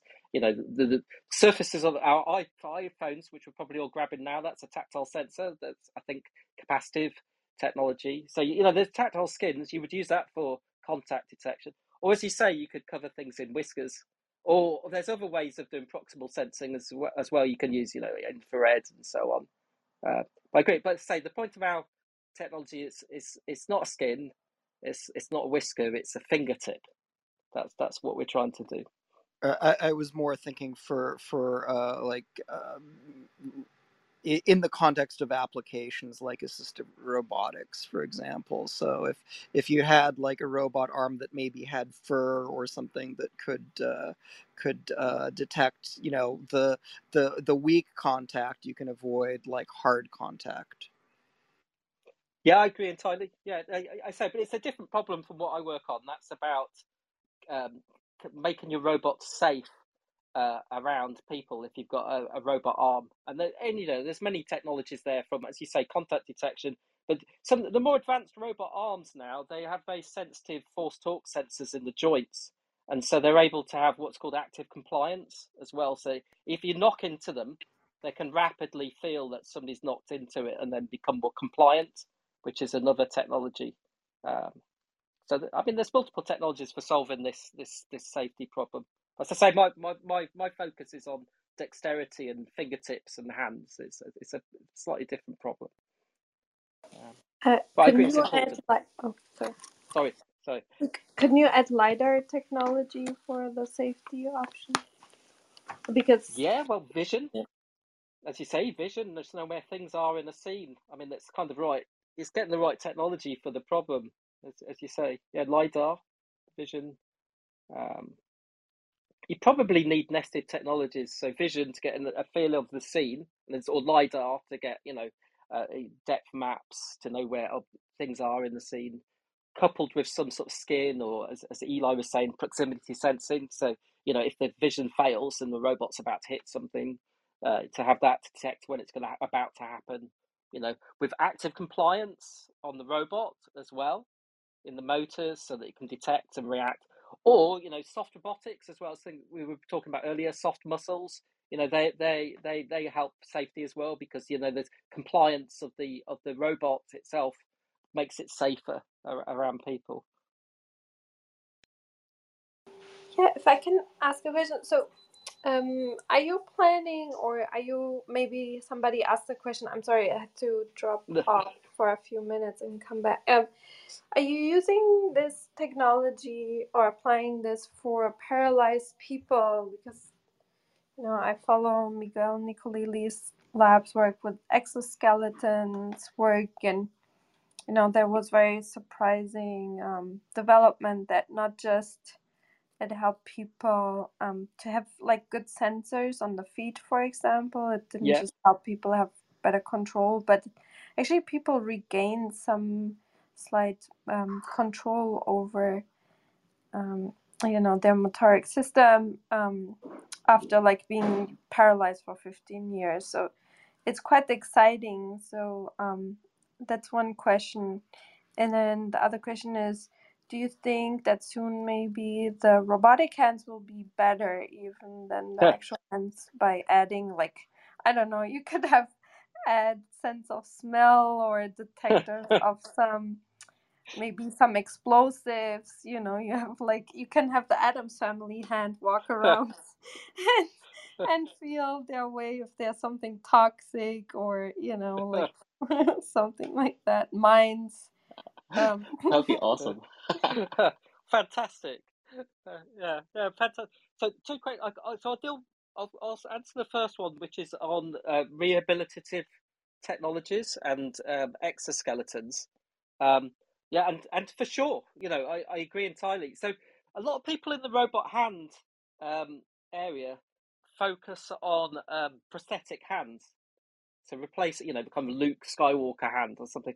So I personally think that is missing. So the bigger problem, as you've rightly said, stroke. There's not that many people with missing hands and limbs compared to the millions, tens or hundreds of millions of people who've had stroke and have got loss of function in a limb or in half of their body, or even up to paralysis. Like chronic injury causing paralysis. And you're absolutely right that there's studies that show that if people can have rehabilitative technologies that, for example, might, as they try to move their arm, but maybe they haven't got enough strength to move their arm, but they have an assistive robot that can then move their arm, but under their volition, but is kind of helping them. Then it helps them recover from these injuries, from stroke. So it's a really important technology in my view, and fundamentally, I think that so the technologies are getting there, but they're still quite primitive. And fundamentally, what's needed is for those exoskeletons to be able to feel the motion of a human and move with it. It's kind of like if we were to hold, human people doing rehabilitation. I forgot the name of this. Physiotherapists. They might help. They might hold a person's limb and guide them as they're trying to rehabilitate them. So I think that technology could be game changing, and it's another dexterous manipulation problem, so that you have a robot that can act safely with a person, and act as a kind of robot physiotherapist. And I do say that as an implication of this type of technology, and that's one of the kind of examples earlier where there may not be a huge initial economic benefit for it, but there will be people who are highly motivated to try and tackle these problems if the technology is available to them. So yeah, I do see that as really important. And then the second question was, can robot hands be better than human hands? Well, as you say, I mean, I think there's ways that people can think of, once technology is available for people to experiment with, they can think of, ideas that, I could never imagine, or roboticists could never imagine, to make them better. But in terms of the capabilities of robots anyway, so, our sensory motor loop, from, tactile sensation to our brain interpreting that information and then sending it back to our muscles to move, takes roughly 100 milliseconds. So that's quite a slow feedback loop. Robots can operate on a millisecond. They're 100 times faster in how they can process and control the stuff. So I think that what they will quickly, once you're able to get this artificial dexterity of human-like levels, it will quickly just go past what we're capable of, just because the machines are so much more powerful and can be so much faster and responsive than our own, limited, motor systems. Another artist field going down the drain. Piano players, violin players. There was a joke. I just totally thought piano. Just as you were talking about that, I was still thinking piano. We can now compose maybe 5-hand plays and attach them, and the brain that's the best at integrating 5 hands will win the competition. Absolutely. So humans couldn't even play. Absolutely. But I mean, I would hope that humans would at least be able to be, there'd be something more human about how we play an instrument, and I hope that would be possible to still hear. Hopefully. Well, but it will be really. Oh yeah, go ahead. Sorry. Oh, I did have a follow-up question. You gave such kind words about the openness. I'm wondering, for the home enthusiast, the Raspberry Pi, Arduino folks, how would they approach, adopting your sort of starter kit, or getting a hold of some of the advances that you've made, and start looking at novel control systems for this technology? Yeah. So, well, I mean, I spent most of this week tidying up stuff to put on GitHub, all the CADs, all the software, because it's something. I mean, it's been actually hard work from my own perspective, just trying to bring these things together. But I do strongly believe in it, so I've put a lot of work in it. So I say it's all there. It's on GitHub. Somebody can download it. Somebody can install the software. Somebody can, if you don't have a really good 3D printer, you can send them off by mail order. You can get stuff 3D printed by mail order that costs like maybe £20 or something and delivered. So it's possible to do all this from the home. And actually, in lockdown, I bought a load of equipment so that I could do this myself, just to test this out. And I managed to go through all the steps myself. And now, in terms of investigating the robot control, I mean, so the robots we're using now, these DoBot robots, which stands for desktop robot, that are made in China. you can buy one of those for £1,000, and a really good one for a couple of £1,000. And I say we can do state of the art in terms of research that's state of the art in our lab. We can do it on those. Yeah, so for a couple of £1,000, you can kind of get everything that we use in our labs for publishing our most recent papers.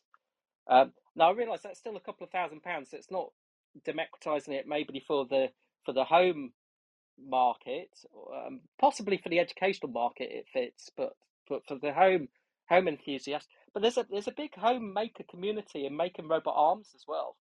So there's designs up for, a couple of £100. People make robot arms using Raspberry Pis and, laser cutting bits of wood or plastic to do it. So there's a huge maker community in it. I would see this as completely compatible with that maker community because it's all off the shelf stuff or things that can be just made by a 3D printer. May I ask, you were talking about maybe having to look at how we make the skin and everything more sensitive, and wondered, like, how do you think that could happen? And I was even wondering, do you think this might actually lead into giving it its own sort of what do you call it, the neurological system? Well, I mean, so we've got ideas ourselves about how to make it more sensitive, and one being just basically printing it at a finer resolution. The dermal papillae in our artificial skin are a lot bigger than the ones in real skin. So we're currently just pushing at trying to make the skin thinner, 3D printed skin thinner with the smaller structures in it, in the hope that will give more sensitivity. And we expect it will. But I think there's room out there. If other people can try these things and innovate, I think there's room for more innovative ways of doing it that we couldn't imagine in our lab, but other people could look at it in a different way. Absolutely, so much potential. Thank you so much. This is amazing. Yeah, I have another, Thank you. crazy, weird, but it would be an interesting, also basic research question. Did you ever or think of attaching these, let's say, a hand, with 5 fingers to a rat and see if they, their neural system can take, because I'm thinking of this because Miguel Nicolelisi took like infrared sensors and hooked them up to a mouse brain, and the mouse brain was perfectly fine taking care of that sensory input additionally to their regular whisker sensory input. So it would be really interesting if they would be able to like use a hand like we use, and then we have rats running around being able to flush the toilet. Well, we wouldn't need robots around our houses then. So what's my view on this? Because I have kind of thought about some of these things. So my fear. So there are experiments being done in states where you've got monkey, direct neural implants, electrodes into monkey brains, and the monkeys being able to control like robot arms from just directly from these from these invasive electrodes. So for sure you can do this kind of neural interfacing. My feeling is rats would be good at rat-like things. So for feeling things that are feeling enclosed spaces and going down little tunnels and rusting around kind of things, the kind of things they use their whiskers for, they'd be really good at that. If you got other if you got other sensory information that's a bit like whisker information coming in, then they'd maybe be able to make use of that and do things. I don't think they'd be able to use hands. I think for that you're going to need an animal that's already got hands. So you're up to basically monkeys are the primates. They've evolved to make use of their hands, and so you're going to need an animal of that kind of with hands to make sense of it. That's but that's just a hunch. I'm not sure because the infrared signal, the mice were able to accurately their cortex was able to accurately use that information and then sense like whenever an infrared signal would come, when they would press a lever or whatever and get like a reward. And they were very accurate in using that information. So apparently the cortex is able, it's kind of this very structured is kind of like a simplified algorithm that can like calculate a lot of stuff, not just it's the input is basically restricting the cortex, not really that the infrastructure of the cortex is restricting what inputs they can take care of. At least that's one of the results I think it points towards. So it would be just really interesting to have like maybe a finger for now. Would be cool. Well, I agree. So a finger, yeah, I think. I mean, you're talking, sort of sensory cortex. So this, and I agree entirely. They could make sense probably of the sensory information if it was fed in from one of the fingertips. Because they have a sense of vision as well. I mean, it's not very good in rats, but still they've got a sense. So I expect they would be able to make sense of high resolution contact information. What I was thinking they might not be able to do is, if you try to control a full hand, that's a really challenging motor task to be able to use a hand usefully because it's such a complicated device. I kind of think, in primates, they've kind of evolved to, there's enough brain in a primates have quite big brains, probably partly because that cortical material, motor cortical, and pre-motor cortex, so on. It's probably needed to be able to control something of the sophistication of the hands that they have. But that's just a guess. Serena, don't you have like a glia? If we would add some human glia, it should be. I was trying to avoid it, but yeah, just well, let's let Bobby. Do you have a question, and I could come back and get into astrocytes. Sure. Yeah, my question is really quick. First off, Nathan, a quick compliment to your PowerPoint slide deck. It's very intense. There's so much material going on. However, at the same time, it's like really well organized, and it kind of interests me to read your work more closely. So I compliment you on that. Like, it's just like a really nice slide deck.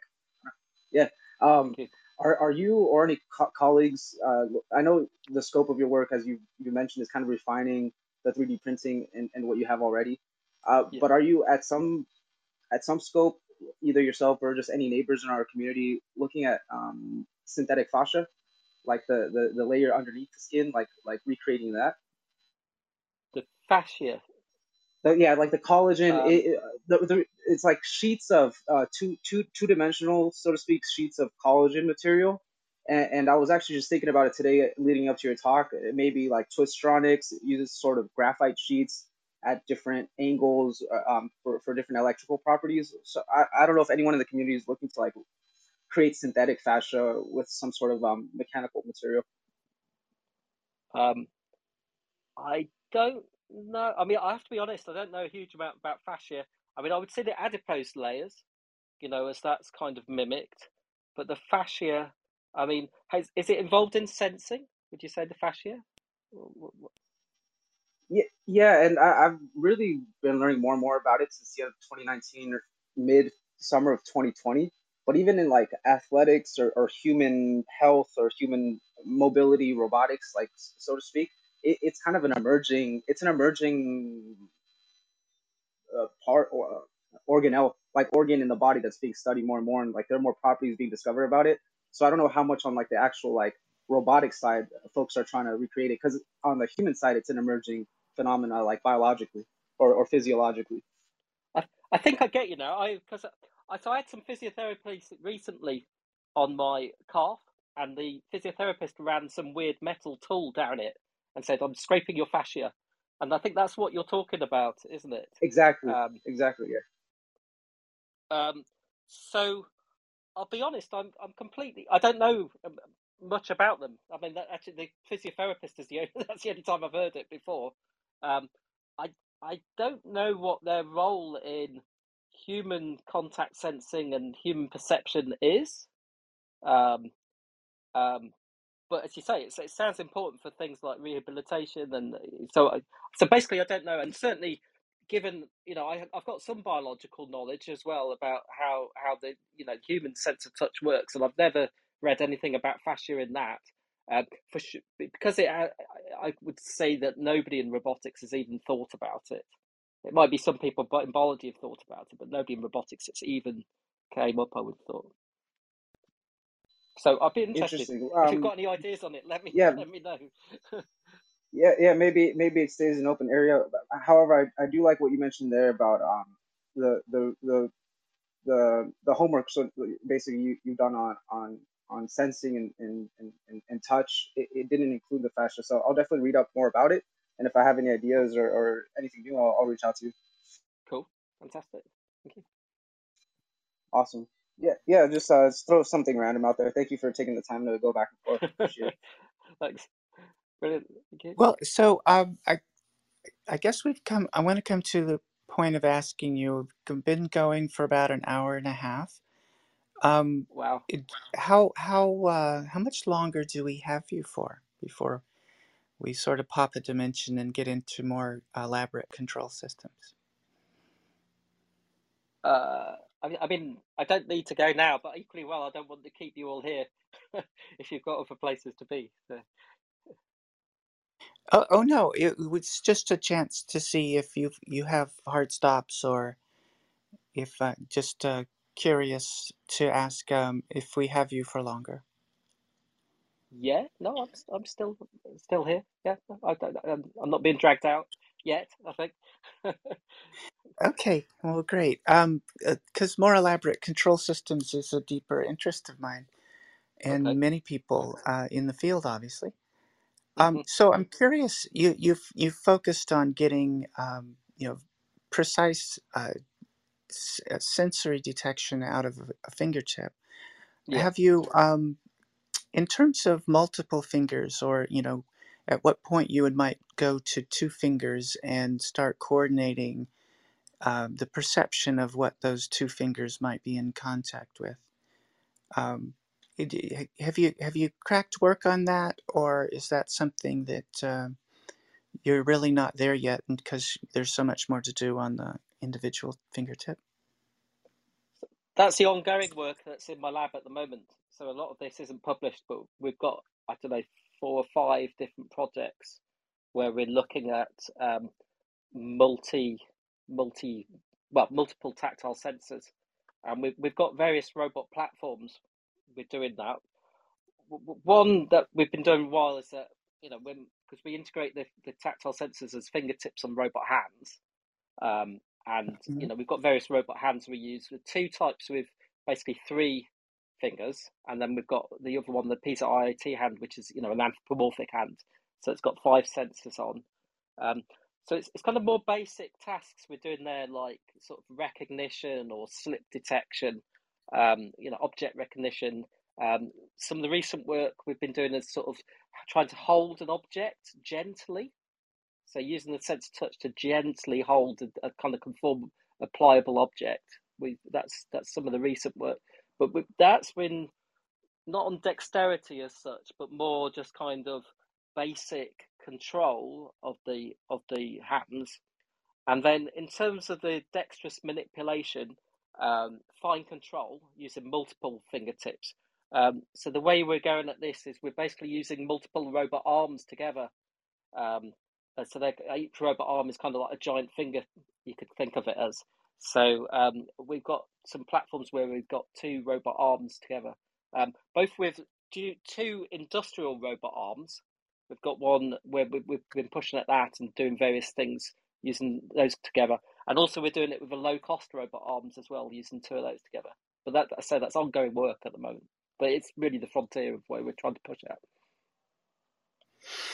And when you I'd be interested in here. See, you were introduced with a neuroscience background. You sort of went through that Yeah. tour. I'm curious, in the field of AI, to hear your characterization of what's lacking in more generality, as in context to the problems that you're currently focused on. And I certainly have my own opinions about this, but where would you say the real deficiencies are in the current and contemporary approaches to AI when it comes to the kind of problems that you're looking at? Well, I mean, I think there's several issues with AI, but the most important in terms of its direction of travel. But for me, the most important one is most AI research is non-embodied. It's all done inside the computer. Mhm. It's not in the real world. Beautiful. Yes, the embodiment. I always thought that's such a critical piece, and I've often thought that we're not going to get real general intelligence without a body in that Yes, sense. I agree 100%. And yeah, Sorry. yeah. Oh, no, no, no. Great. No, this is great. Because there's just the realities of that, of closing that sensory actuation control loop. Yeah, Um, provides unique aspects that have to be dealt with. And in yeah. terms of how you're approaching that, though, could you tell us a little more about some of the insights of where you would take those approaches in closing that sensory control actuation loop in real time? So I guess I'll answer the question in a minute, but I kind of say, because there's a view in AI that, if you get better and better simulations, they can approximate the real world. And so why could you not develop some kind of general intelligence in that simulation? But I personally believe that's wrong because, Hmm. simulation can never, there's this saying, simulations are doomed to succeed. You can never capture the intricacies of the real world in simulation. I strongly believe that, and I think in robotics as well. I do not believe in simulation only robotics. Robots just in simulation. I believe any work in robotics that is simulation, it must have a real robot as well. I strongly, and it relates to the embodiment. So that's my rant on that. but on how that relates to, I guess, the path for working towards more. How do you bring in knowledge from biology or human intelligence into AI? I guess where I came from, actually, because I came from biology into robotics, my motivations were actually to understand human intelligence, and I saw the embodiment of the human hand and the human sense of touch as a key way of testing, developing, and looking into how the kind of capacities that human intelligence would need in order to use those devices. So that was the motivation for me. Uh, but what's happened is I've kind of drifted away from that because actually the problems have come down to kind of control problems, and then deep learning came along, which came along after I got into the field, and has really kind of transformed certainly in my lab, but also in lots of other labs, the capabilities to make sense of this tactile information to control these hands. So I've kind of that's where my focus is at the moment. But I do believe that by kind of getting on that handle on how in robotics you're able to solve these problems of the sensory motor loop and fine control and dexterous use of robot hands, when answers come out of that, which it's not there yet, that will give a route. You'll be able to feed back from that. That will give a reshaping of artificial intelligence, because artificial intelligence can be part of that progress. That could give a reshaping of artificial intelligence that could give a better platform for studying embodiment and actually dealing with embodied AI properly. Mm-hmm. Because it does, and you may have guessed I'm kind of nudging us in a direction here, because one of the interests that I'm looking at recently in terms of more recent developments in neuroscience and how we yeah, might apply them to AI has been looking at what glial structures and astrocytes in particular might be doing with and for neural computation, and part of that, what's I'm finding quite interesting is how they've been known to, or more recently appreciated to drive neural synchronous firing and bringing together many distant groups of neurons in more organized and synchronous behaviors. And I'm wondering if you're familiar with any of the the recent work in and have thought about that in terms of more detailed control systems for your work? So it used to be something that I was kind of more familiar with when I was working in computational neuroscience and for a long while. But I say I kind of drifted away from it. But maybe the way, maybe to fit in with your idea, perhaps the way the field goes is, imagine first of all you start doing more. I mean, this could apply to AI and computer vision as well, deep learning and computer vision. Suppose you start pushing these Mm-hmm. forwards, solving these tasks with conventional neural network methods, and then there's questions. Can you then use neural networks that are more similar to the structures in the brain? Can you take more inspiration from brain structures? And I think in particular it's kind of identifying something that those neural networks aren't able to do well, and then finding some structures in the brain or some functionality in the brain that you can kind of feed into them and would allow them to solve problems that you couldn't do otherwise.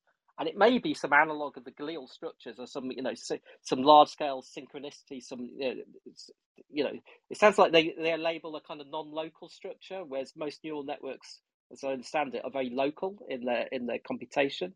So maybe that will become important. Well, yeah, it's interesting because the models need to improve in both directions. We need much better Yes. models of neurons, and and what's going on in there, to the synaptic level and in the dendrites Yeah. as well. But then, and of course, there's practical barriers to that in terms of the models are going to get much more expensive Yeah. very quickly. But in terms of the astrocytes, they connect and modulate at the synaptic level, but have a syncytium where calcium waves will coordinate over very large spatial dimensions relatively to harness the synchronous um, firing of those neurons. So it's really that dialogue between astrocytes and neurons that is becoming more prominent in understanding the higher cognition. So looking for ways of approaching that in modeling, but then having that approach first in simulation, much to your earlier point, but moving that towards physical embodiments that Yeah. can actually bring the real time feedback and into the picture. Yeah. And hopefully that Yeah. I can think. spawn development of more neuromorphic hardware Mm. and these types of more physical systems where we can leverage natural computation in that loop. Absolutely. I mean, I know of people who are working on, neurotransmitters and so on, and they're kind of trying to use those as inspiration for improved um, computation in deep learning. And I could see a story as well coming out of astrocytes, glia. I can see how it could fit. Absolutely. Mm-hmm. Well, Chris, did you have a question? I see you just came on stage again. I'm curious, essentially, when you were developing some of the touch-related technologies, were there other things that you looked for in the literature, like historically, like some unusual pathways that you didn't actually end up pursuing, but you're like, oh man, if I like quadruple the research funding, I'd totally want to follow up on that thing. What would that thing be? Oh wow! If I had more money, what would I do? Well, I suppose I've been fortunate for last week because I've got this Leverhulme Leadership Award, so which is coming to an end soon, unfortunately. So I have been quite well funded, um, and in a sense, the way I've tried to take things is actually to make it cheaper to do research because, like I say, I believe this accessibility is really important. So because of that, I kind of purposely moved away from doing expensive research. So, what would I do with lots more money? Well, I think what the most important thing you could do with lots more money is hire more researchers because I do think, I mean, this isn't there's not a lot of researchers working in this area. So there's maybe 50 PIs altogether in robot touch, maybe a handful, 5 to 10 PIs who work on the kind of high resolution touch like I do. Um, and I do believe some of these problems, to push this forward needs a very large research team to kind of tackle it. So I think that would be the most important use of the money. I would see it as to get more people working in the area. Would you prefer to have them in your own lab, or just collaborators from other fields randomly working on their own spaces and then kind of bringing those ideas in? What would you prefer? I would really prefer that other people start developing similar technologies themselves and sprouting other labs doing this. I would obviously like to have a lab that's a reasonable size myself, but I think for me, what actually motivates me far more is enabling others to be able to take this forward. Very cool. Thank you.